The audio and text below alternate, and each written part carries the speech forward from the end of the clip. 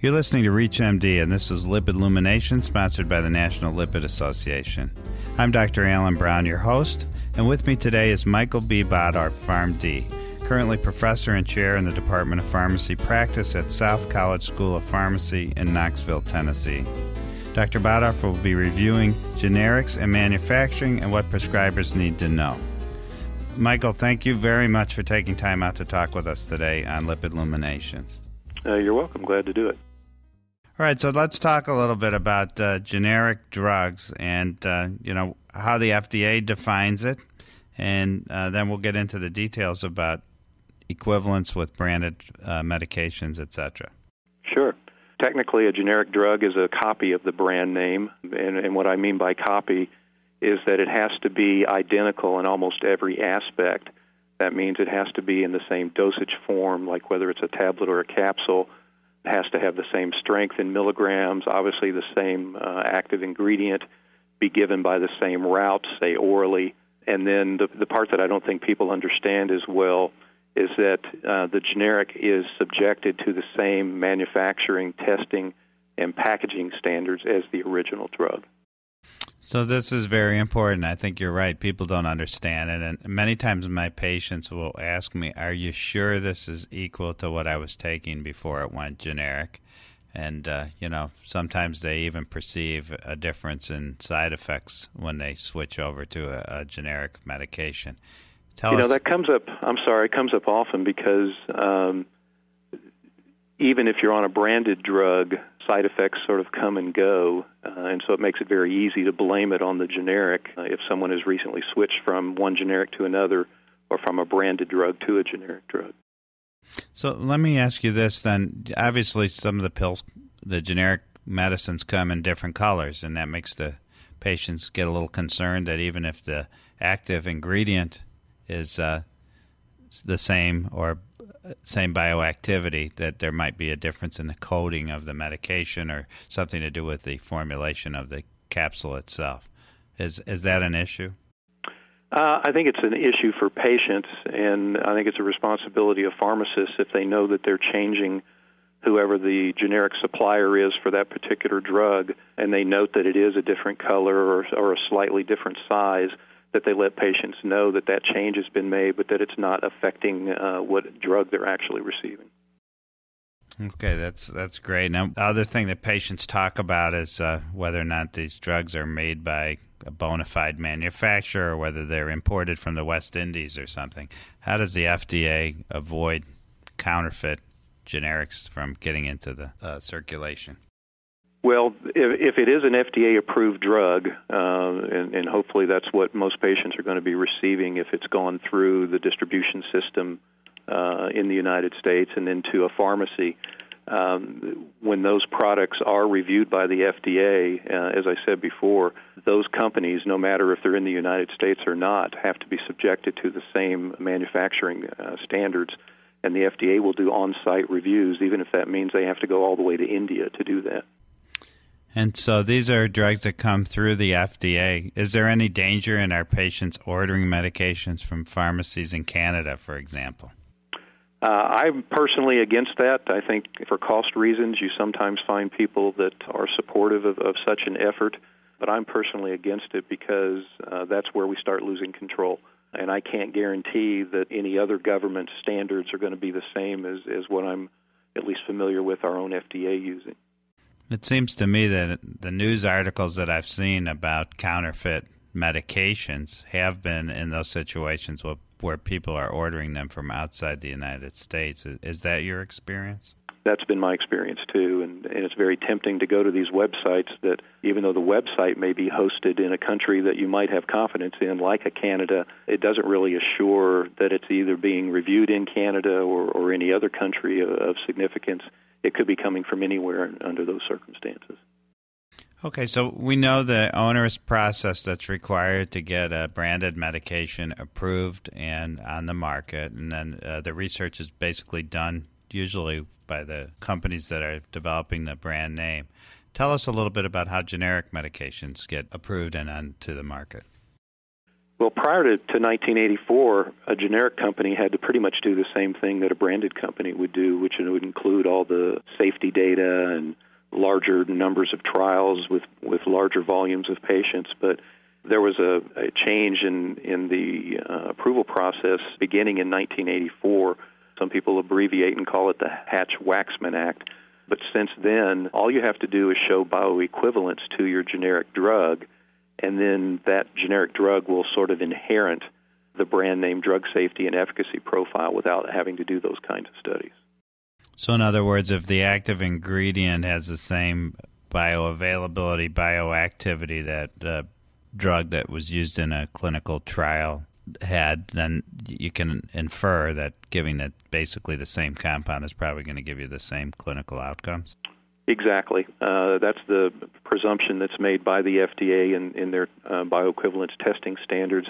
I guess I should add that there's a range with which you have to show bioequivalence. It's not like 100% identical that you have to show minute by minute the exact same blood levels of the branded drug, and this accepted range is 80 to 125% of what the branded drug would actually produce in a patient. So, as a doctor of pharmacy, are there any specific medications that you feel less comfortable using a generic versus a brand name? Me personally, no. An issue that's been raised in the past are for drugs that might have what we would call a more narrow therapeutic index. Might this range of 80 to 125% be insufficient to assure the same response? And this has been looked at with a variety of drugs. I think warfarin might be an example that people had concern about when its generics first started coming on the market. And at this point, the official position of the FDA is that there's never been a documented case, even for a narrow therapeutic index drug, of having any kind of problem related to a lower or higher bioavailability outside that range. So I think it's a theoretical issue, but it's never been documented that it's ever created a problem in even a single specific patient. If you're just tuning in, you're listening to ReachMD. I'm Dr. Alan Brown, and I'm speaking with Michael Bodorf, PharmD, professor and chair in the Department of Pharmacy Practice at South College School of Pharmacy in Knoxville, Tennessee. Is there any easy way for the practicing physician to quickly identify whether a generic option is available versus a branded medication? There is.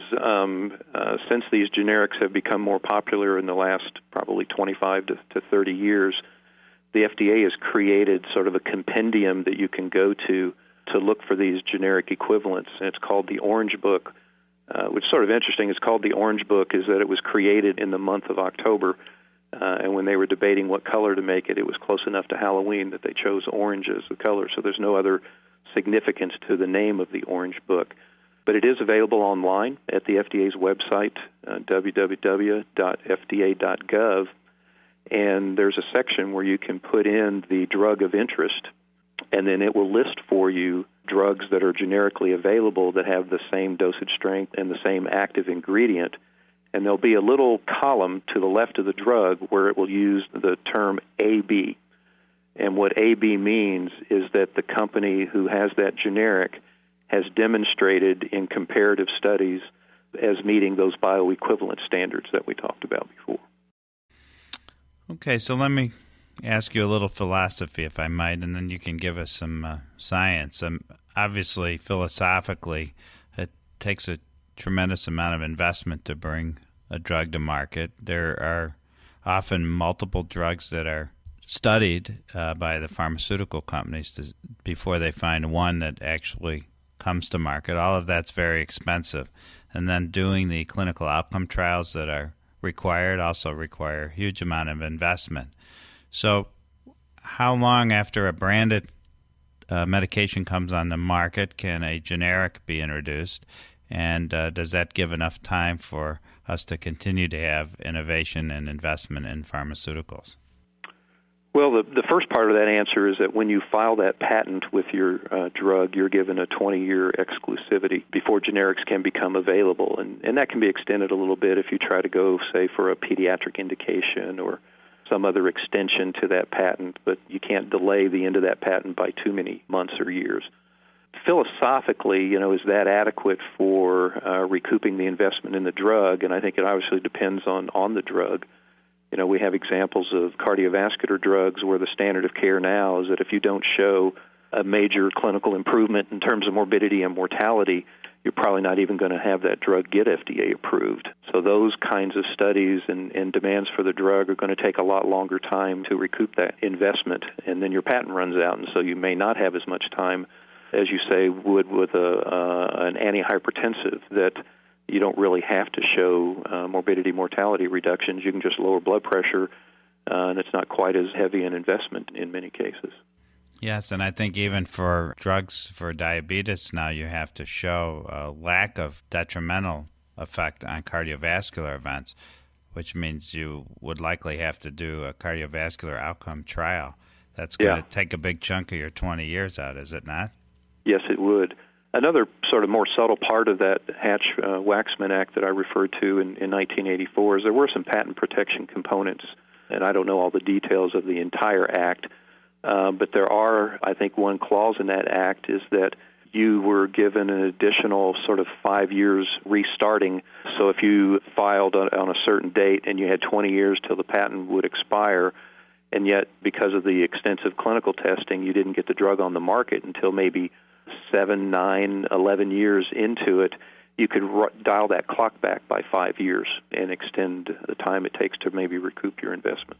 Now, that explains why it seems like occasionally you do see that sort of thing where one would expect the patent to run out and it gets extended. Yeah, that's one way in which it does get extended.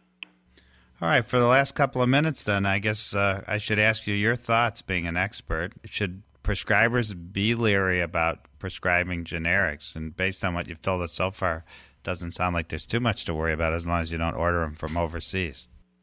Yeah, I would agree with that. That's certainly my opinion. Generic drugs are far less expensive in most cases, sometimes by as much as 80 or 85% cheaper.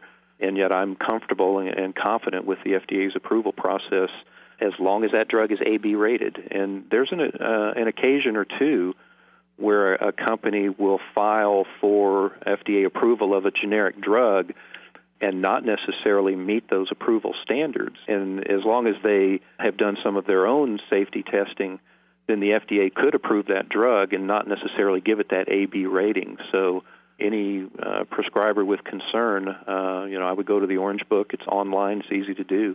And pick your drugs of interest and look for an AB rated. And they'll even show the manufacturer, and you might be able to go down the right-hand side of the results from doing your search and maybe even recognize some companies that you're familiar with as making a generic drug, and if that makes one even more confident. And I suppose for our listeners, who a lot of them are primary care physicians, if you don't remember exactly how to do that, you can always call your friendly pharmacist, right, and have them look it up for you. Most pharmacies are required by law to have that Orange Book in its printed form on the shelf in their pharmacy. Well, much to the dismay of our pharmacists, I call them on a regular basis and always get great information. So I thank you very much for taking the time to explain to us the things we don't have to worry about regarding generics, as well as the whole process of how they come to market and how branded medications come to market. I appreciate the opportunity. So we've come to the conclusion of this program. Thank you again, Dr. Badar, for joining us today. And I'm Dr. Alan Brown. You've been listening to Lipid Lumination, sponsored by the National Lipid Association on ReachMD. Be sure to visit our website at reachmd.com/lipids, featuring podcasts of this and other series. Thank you all very much for listening.